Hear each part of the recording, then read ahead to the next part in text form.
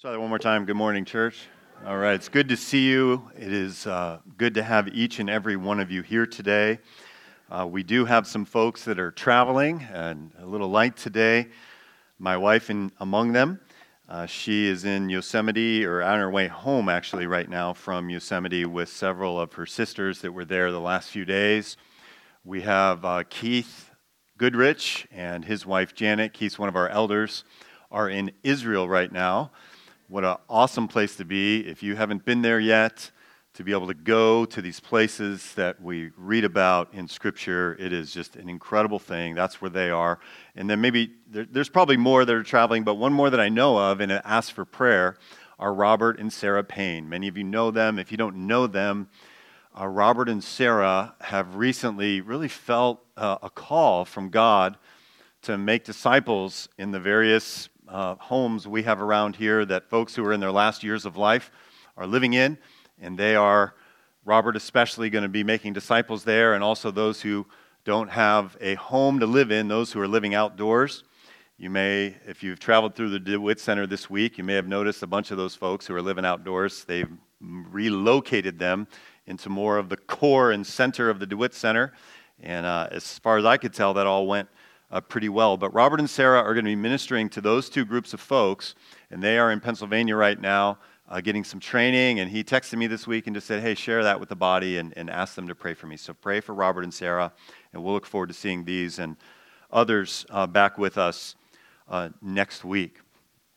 Well, transitioning now to our text and our sermon series. For those of you that haven't been here the last few weeks, the primary human subject that we've been looking at is Hannah. And Hannah, this woman, this godly woman, has experienced years of emotional pain and suffering in her life. Her desire, her longing in her heart was for children, and she had no children year after year after year. Compounding that pain, her husband marries another woman who has children. And that woman tortures her verbally year after year after year. It is a difficult life that Hannah has lived. She often ends up weeping when her husband's second wife, Peninnah, would criticize her and ruthlessly come at her. But instead of giving up, instead of walking away from God, instead of becoming the wild child, or instead of becoming a workaholic, or a foodaholic, or an alcoholic, all of these things you might understand with someone who has experienced the level of suffering that Hannah has, instead of going in any of these, seeking some sort of God substitute, Hannah chooses to seek the face of God. Year after year after year, not having the life that she wants, not having any children, and having this other woman just more than a thorn in her flesh, just a constant source of torture and agonizing emotional pain. In the midst of that, she chooses to seek God's face through prayer and fasting. And then finally, after many years, she gets to this moment. This is a review for most of you, but if you haven't been here, this is what we've been looking at the last few weeks. She gets to this moment in her life where she's led to make a vow. And she prays a bold prayer, and she says, God, would you give me a son, please? And if you will give me a son, God, I will surrender him to you. Please, God, give me a son. And her idea of surrendering her son to him was a very literal one. In those days, Israel didn't have a temple yet. They had a tabernacle in Shiloh. This was the main centerpiece where Israelites would travel at least once a year to worship. And she makes this prayer and she says, God, if you would give me a son, I will surrender him to be a priest, and I will leave him in Shiloh. And after she makes this vow, she has this incredible spiritual breakthrough. Eventually, she does have a son. We'll talk about that more in a little moment. You know this son, his name is Samuel. It is the person for whom the book of the Bible that we're in is named. But today, In today's chapter, we're not entirely sure who wrote 1 Samuel. Samuel himself probably wrote some of it. But whoever wrote it, he puts in contrast these wicked sons of Eli, Hophni and Phinehas, who are priests, in contrast with this boy Samuel, this boy that has been born to Hannah after years and years of struggle and challenge. So we're going to see 4 lessons, 4 points in today's passage. Hopefully you have your Bibles open, or you have the text of Scripture in front of you, or you grab your phone or device and you can just Google 1 Samuel 2 and it will come right up there. And we're going to begin today looking at verse 12. So let's get into God's Word and hear what He has to say to us through His Word today. 1 Samuel chapter 2, beginning with the passage that Don just read, verse 12. It says, Eli's sons were wicked men. They had no regard for the Lord. I want to pause here, as I often do, and make some comments, a verse that we could just blow right by. Eli is this very elderly priest, and his sons are the main operational priests in Shiloh, where the tabernacle is. And the text says they are wicked men, and that they have no regard for the Lord. So these are professing believers. Not only professing believers, but these are, if you will, the ministry leaders. These are the priests. These are the pastors of the day. We learn in chapter 1 and verse 3, their names are Hophni and Phinehas. So the people who should be the spiritual leaders of God's people have no regard for the Lord. That means they live as though God doesn't exist. This is a bad situation. Are you tracking with me, church? Say yes. I mean, the leaders of the church, if you will, of ancient Israel, of the people of God, they have no regard for the Lord or for who God is. So one of the things we take away from this is there are a category of people who profess to believe in God who have absolutely no regard for Him. And they're in this category. And this is a really bad category to be in. It is a category that typified this time in the history of God's people. We're in the end of what is often called as the time of the Judges. And Judges 21 verse 25 describes it this way. In those days there was no king in Israel. We're about to get to a new period where Israel has kings. But this was before there was a king, and everyone did what was right in his own eyes. And what I want to land on you today, nothing that I've said, if you've been around the church a long time, nothing I've said so far is maybe new. It's all refresher. But what I want to land on your hearts is this is describing the people of God. This isn't describing the world. This is describing Israel. Everyone did what was right in his own eyes. And the spiritual leaders, the priests, Hophni and Phinehas, the sons of Eli, are wicked men. So that's all from verse 12. Let's come back to our text and look at verses 13 through 15.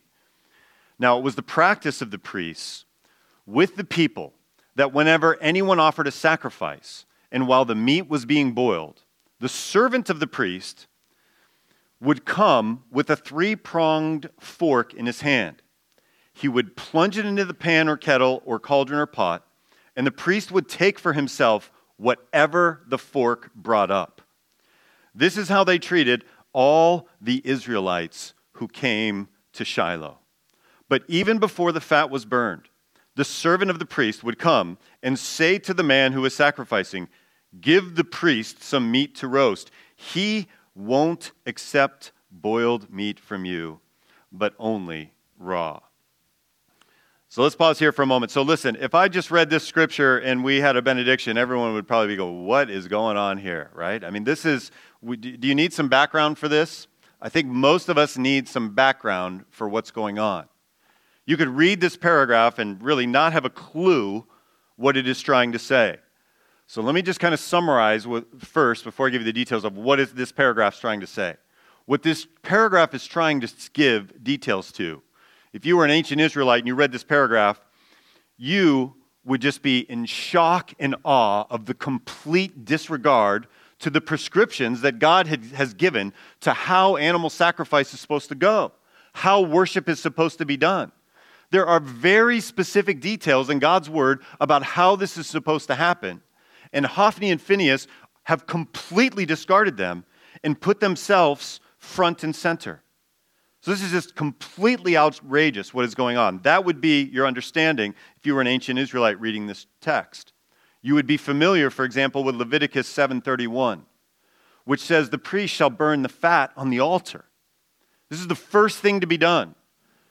There's this principle all throughout the Bible that we give God our first fruits. We give him the first thing, the best thing. We don't give him our leftovers. We don't just like, okay, well, I have enough money. I've paid all my other bills, and I'm going to give this to the Lord. Or, if you were an ancient Israelite, you don't look for the animal that is the weakest and most deplorable condition, and that's not the animal you sacrifice to the Lord. You look for the healthy, the best one, the one that you would want to keep the most. That's what you are to give to the Lord, and that is the principle of these sacrifices that are supposed to take place. And it's very detailed what the priests, Aaron and his sons, the sons here concluded categorically would include Hophni and Phinehas. In other words, if you're part of the priesthood, there's certain parts of the animal that are set aside for you to eat, including the breast. But first it goes to the Lord. And so these guys have just completely disregarded that. Why? Because they have no regard for the Lord whatsoever. So imagine you're a true believer, you're going up to worship, and these are the pastors or the priests, if you will, that you're giving your offering to. So how did it go? Let's come back to our text and see what happens. So if the man said to him, in other words, the father, the head of the household who comes up with the animal, if he says to him, let the fat be burned up first, verse 16. In other words, let's do what God said in his word. If that is said, and then take whatever you want, which even that is a compromise because the priests aren't supposed to take whatever they want. They're supposed to take certain portions of the animal. But this is a supposed worshiper who would be trying in some semblance to honor what the Word of God says. The servant, that is the servant of these wicked priests, Hophni and Phinehas, would say, no, hand it over now. If you don't, I'll take it by force. I mean, this is a bad situation that is going on. Verse 17, the sin of the young men was very great in the Lord's sight, for they were treating the Lord's offering with contempt. They were not only treating the Lord's offering with contempt, but they had no regard for God whatsoever. So the first of four principles, the first of 4 points I have out of today's passage, the first one is that God expects his people to remain faithful to Scripture, to do what it actually says. The worshipers are wanting to help the priests along and, hey, let's at least kind of do what we're supposed to do here. And they're saying, no, we're going to do exactly what we want. We're at the center of the universe. We're going to do exactly what we want, and we're going to use physical force if you try to do it another way. I mean, this was a dark, dark time spiritually for the people of God.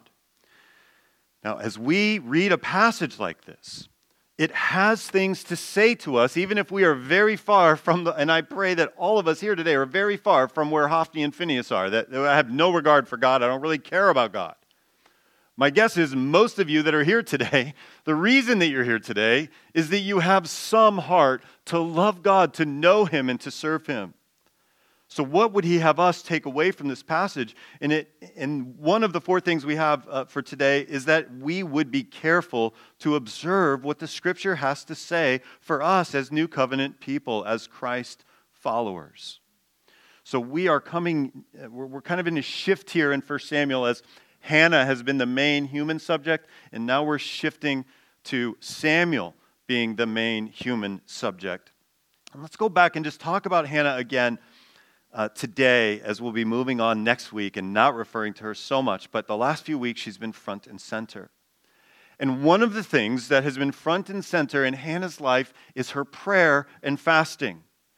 And we've talked a couple of the last week about how Jesus assumes that his disciples fast. That is, Christians fast. Those who follow him fast. That is, that we abstain from food. So one of the takeaways from this passage would be are there sections of the Bible that I'm completely ignoring in my own life, in my own worship? And I would have to say, for me personally, and probably for many of us here, fasting is one of those things that we have perhaps ignored. Something that Hannah was doing in a powerfully demonstrable way. So I want to talk briefly before we continue through the text and go back to what Hannah did. Again, especially for those of you that weren't here a few weeks, let me reference chapter 1 and verse 18. So Hannah, for years and years, has been struggling. And then in verse 18, she says to the father of these wicked boys, to Eli, she says, may your servant, that's Hannah, I'm looking at verse 18, chapter 1, may your servant find favor in your eyes. Then she went her way, and she ate something, and her face was no longer downcast. Now, this is a literary way to describe that Hannah has had a transformation in her life. When it says her face was no longer downcast, that's the way my translation has it. We could paraphrase that Hannah had a spiritual breakthrough, that she's been in a place of depression, to use our language. She's been in a place of clinical depression, probably, to use our language today. But that clinical depression, that depression ended. And notice when it ends. It didn't end when God blessed her with a son. It ended after a series of prayer and fasting. Her face is no longer downcast. And we don't have time to review it all, but the next few verses, it says in the course of time that she eventually gives birth to a son in verse 20. So she has the spiritual breakthrough that follows prayer and fasting, but it precedes by some time God actually honoring and answering her prayer. This is significant for us as we read a passage of people who completely disregard the Word of God, and we need to ask ourselves whether it's about fasting or about other things, are there things in God's Word that I have completely disregarded? Maybe not intentionally. I don't even know what to do or how to do it, or maybe it has been intentionally. So, one of the most common ways that we neglect to follow God is in this practice of fasting. And I would suggest if you're here today and you've never done it, and you're a follower of Christ, that you start with something very incremental, like just fasting from one meal. And then notice Hannah, she's not fasting one day a week for her whole life, or she's not fasting for a season. Or she is fasting for a season. She's fasting for a reason is what I'm getting at.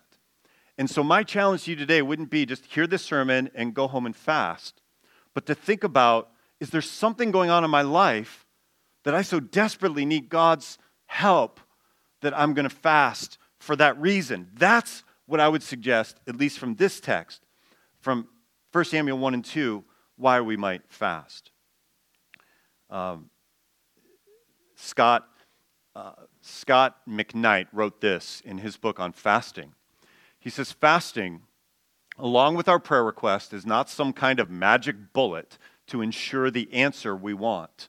Fasting doesn't reinforce the crumbling walls of our prayers like a flying buttress, nor is it a manipulative device. We fast because a condition arises. So in Hannah's life, this condition arose. What was it? Childlessness in a culture where having children was everything. What was the condition that arose for Hannah? She's got this woman in her house, a second wife to her husband who's having children and just bashing her all the time. And so that condition, this author is calling a sacred moment. We fast because a condition arises, what we are calling the sacred moment, that leads us to desire something deeply. Hannah was desiring a son. We fast because our plea is so intense that in the midst of our sacred desire, eating seems sacrilegious. And so Hannah has this breakthrough. It is before God answers his prayer. It is through prayer and fasting. God is the one that fulfills and answers her prayer and brings joy to her heart. So all of that is from verses 12 through 17. Let's come back to our text, and the other 3 points will be briefer, as is my normal custom here. So let's come back to the text, verses 18 and 19.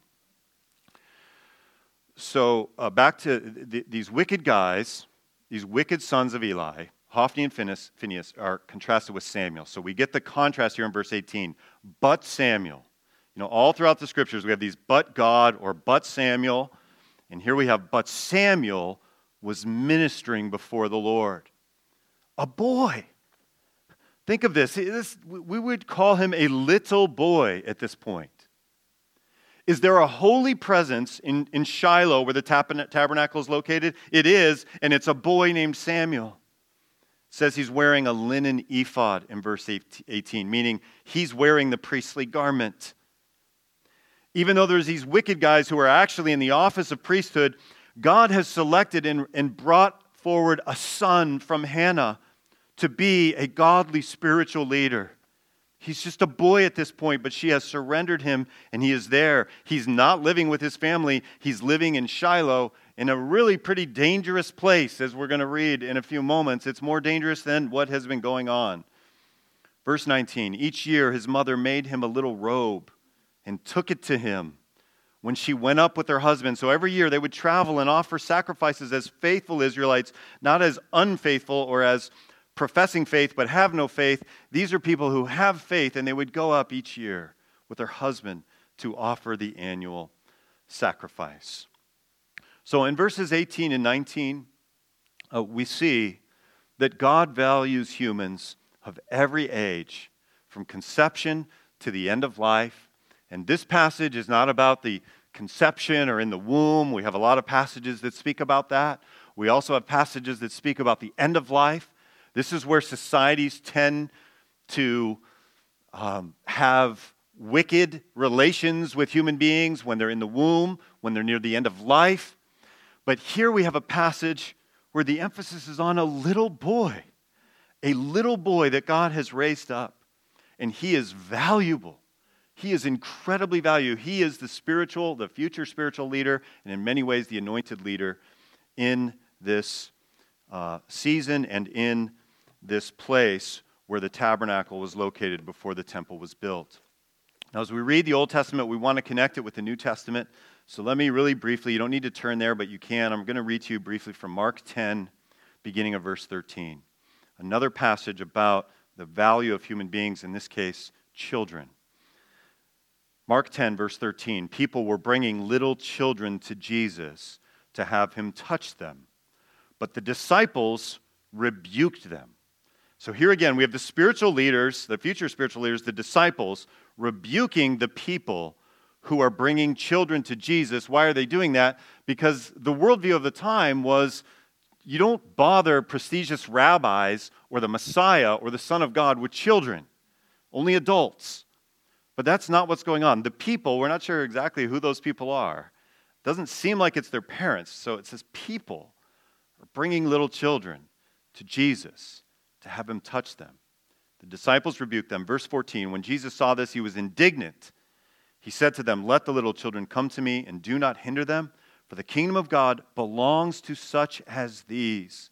I tell you the truth, anyone who will not receive the kingdom of God. So these children have received the kingdom of God. That means they believe in God. That means they fear God. They know he's holy and awesome and powerful. And you adults need to be like these children who believe in God, who receive him simply. A child who has simple faith.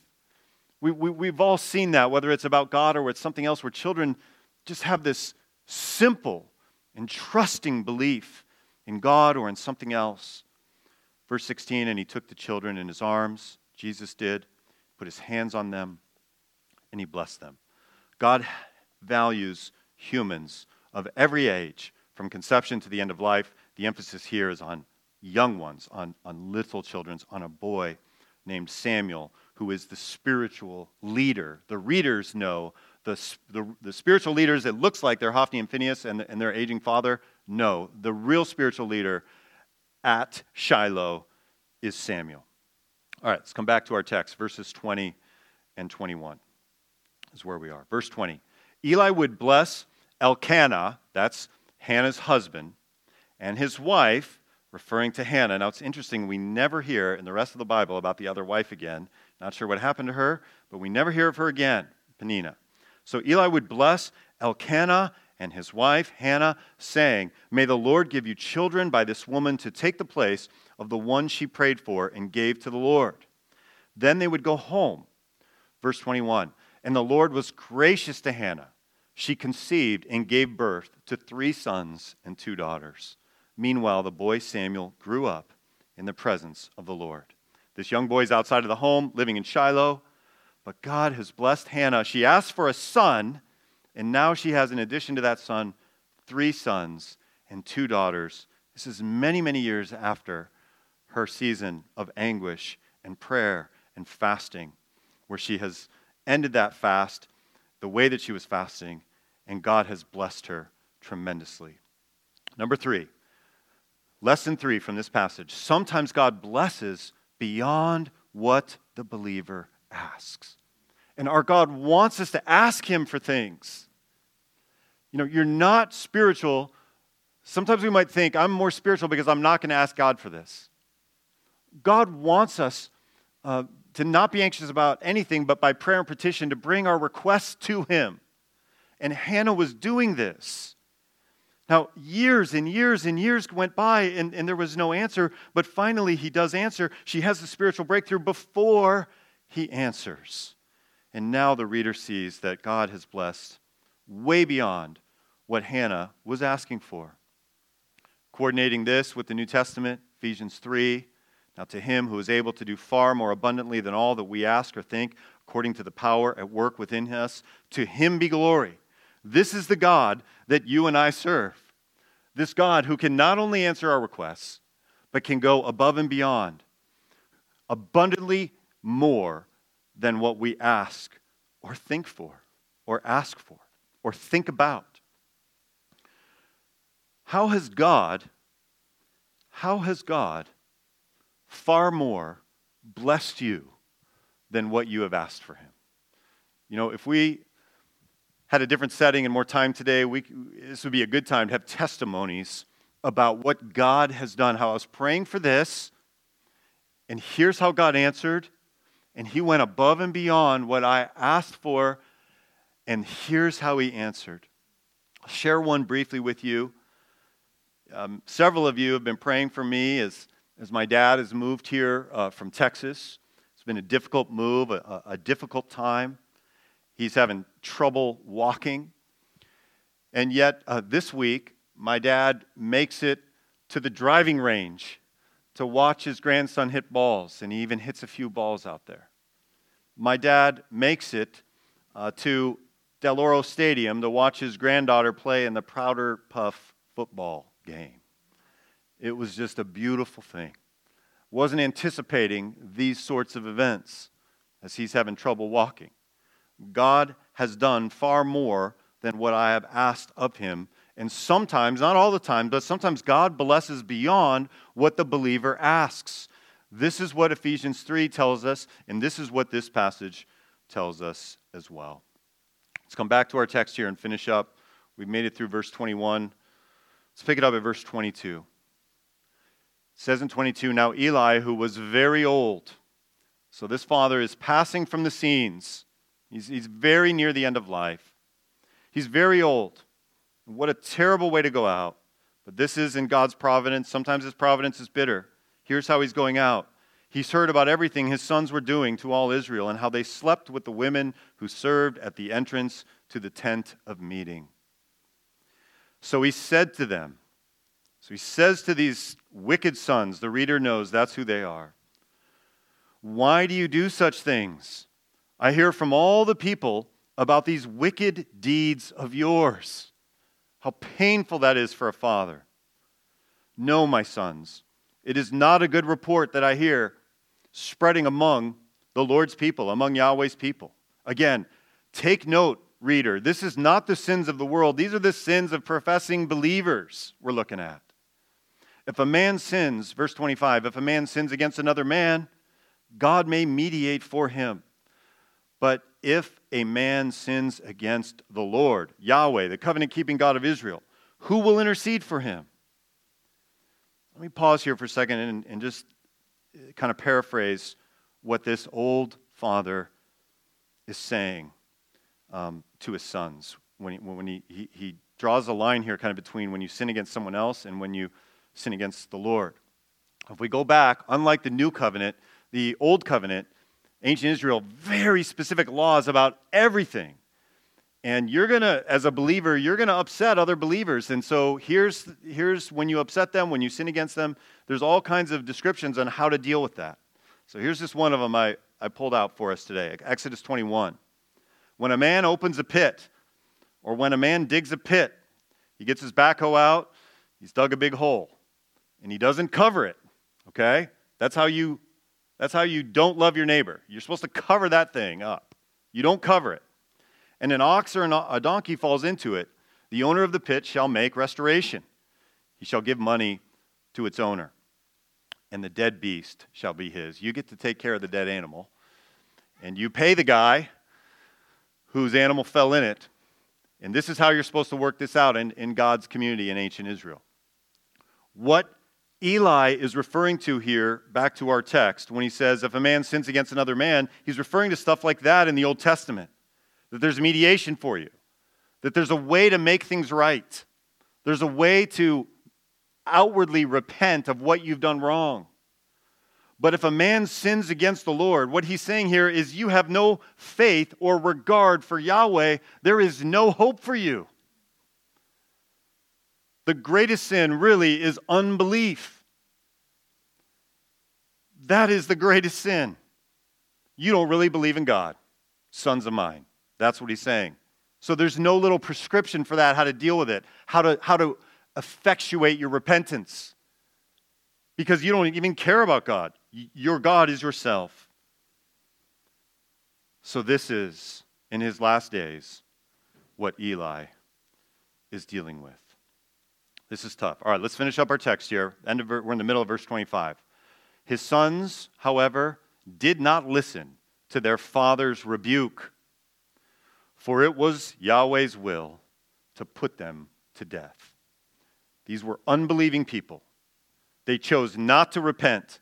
They chose not to listen to their father. They chose not to do what the word of God said. And so they received judgment.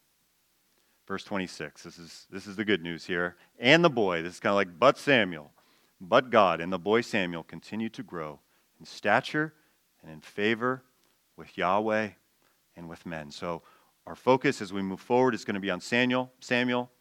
The final point we have here, the fourth of 4 points today, is God expects the world to be worldly, and he expects his people to be holy. One of the takeaways from this passage is not to look at the world and say how evil it is, but this passage is emphasizing how evil the professed people of God are. And the people of God are called to holiness. Jesus died not only to save us, but to make us holy. None of us are perfectly holy. We're all works in progress. So we have that declaration with humility. But this is the final point and lesson I want us to see. And let's just coordinate this with the New Testament, and then we'll wrap up. This truth that the world is worldly and the church is holy. We're linking this passage here with 1 Corinthians 5. Look at it on the screen with me. Paul says, I wrote you in my letter not to associate with immoral people. So just really briefly here, there was a Corinthians, if you will, a 0 Corinthians, a letter that was lost, that was not intended to be part of Scripture, that Paul wrote. We don't have that letter. And in that letter, Paul said, don't associate with immoral people. And the Corinthian church misunderstood what Paul was saying in that letter. So he clarifies, and he says, I did not at all mean with the immoral people of this world. Well, why didn't he mean that? Well, because God expects worldly people to be worldly and to be immoral. But he doesn't expect those who profess faith in God to be immoral and worldly. That's what we see in today's passage, and it's what we see in 1 Corinthians 5. So I didn't mean don't associate with immoral people. That is, the prostitutes, the tax collectors, those who are part of the LGBTQIA community. I didn't mean don't associate with them. What I'm saying is don't associate with those who profess faith in Jesus, but they are covetous, they're swindlers, they're idolaters. For then you would have to go out of the world. Don't associate with people who profess faith in Jesus, but they have no regard for Jesus and God's word. That's what Paul is saying. And then he goes on. But actually, I wrote to you not to associate with any so-called brother. That would be someone like Hophni or Phinehas, if he is an immoral person, or a covetous, or an idolater, or a reviler, or a drunkard, or a swindler, not even to eat with such a one. What does that mean? That means that a local church should have no one in it who isn't longing to confess their sins. It doesn't mean that we've all arrived and we've got it together. We don't. But that we are longing. So when someone shows us, hey, this is what the word says, we say, God, help me to obey that. Help me to follow that. That's the spirit that God is looking for in us today. So God expects the world to be worldly. And Paul clarifies, I'm not saying don't associate with them. In fact, that's where Jesus associated and who he spent a lot of his time with.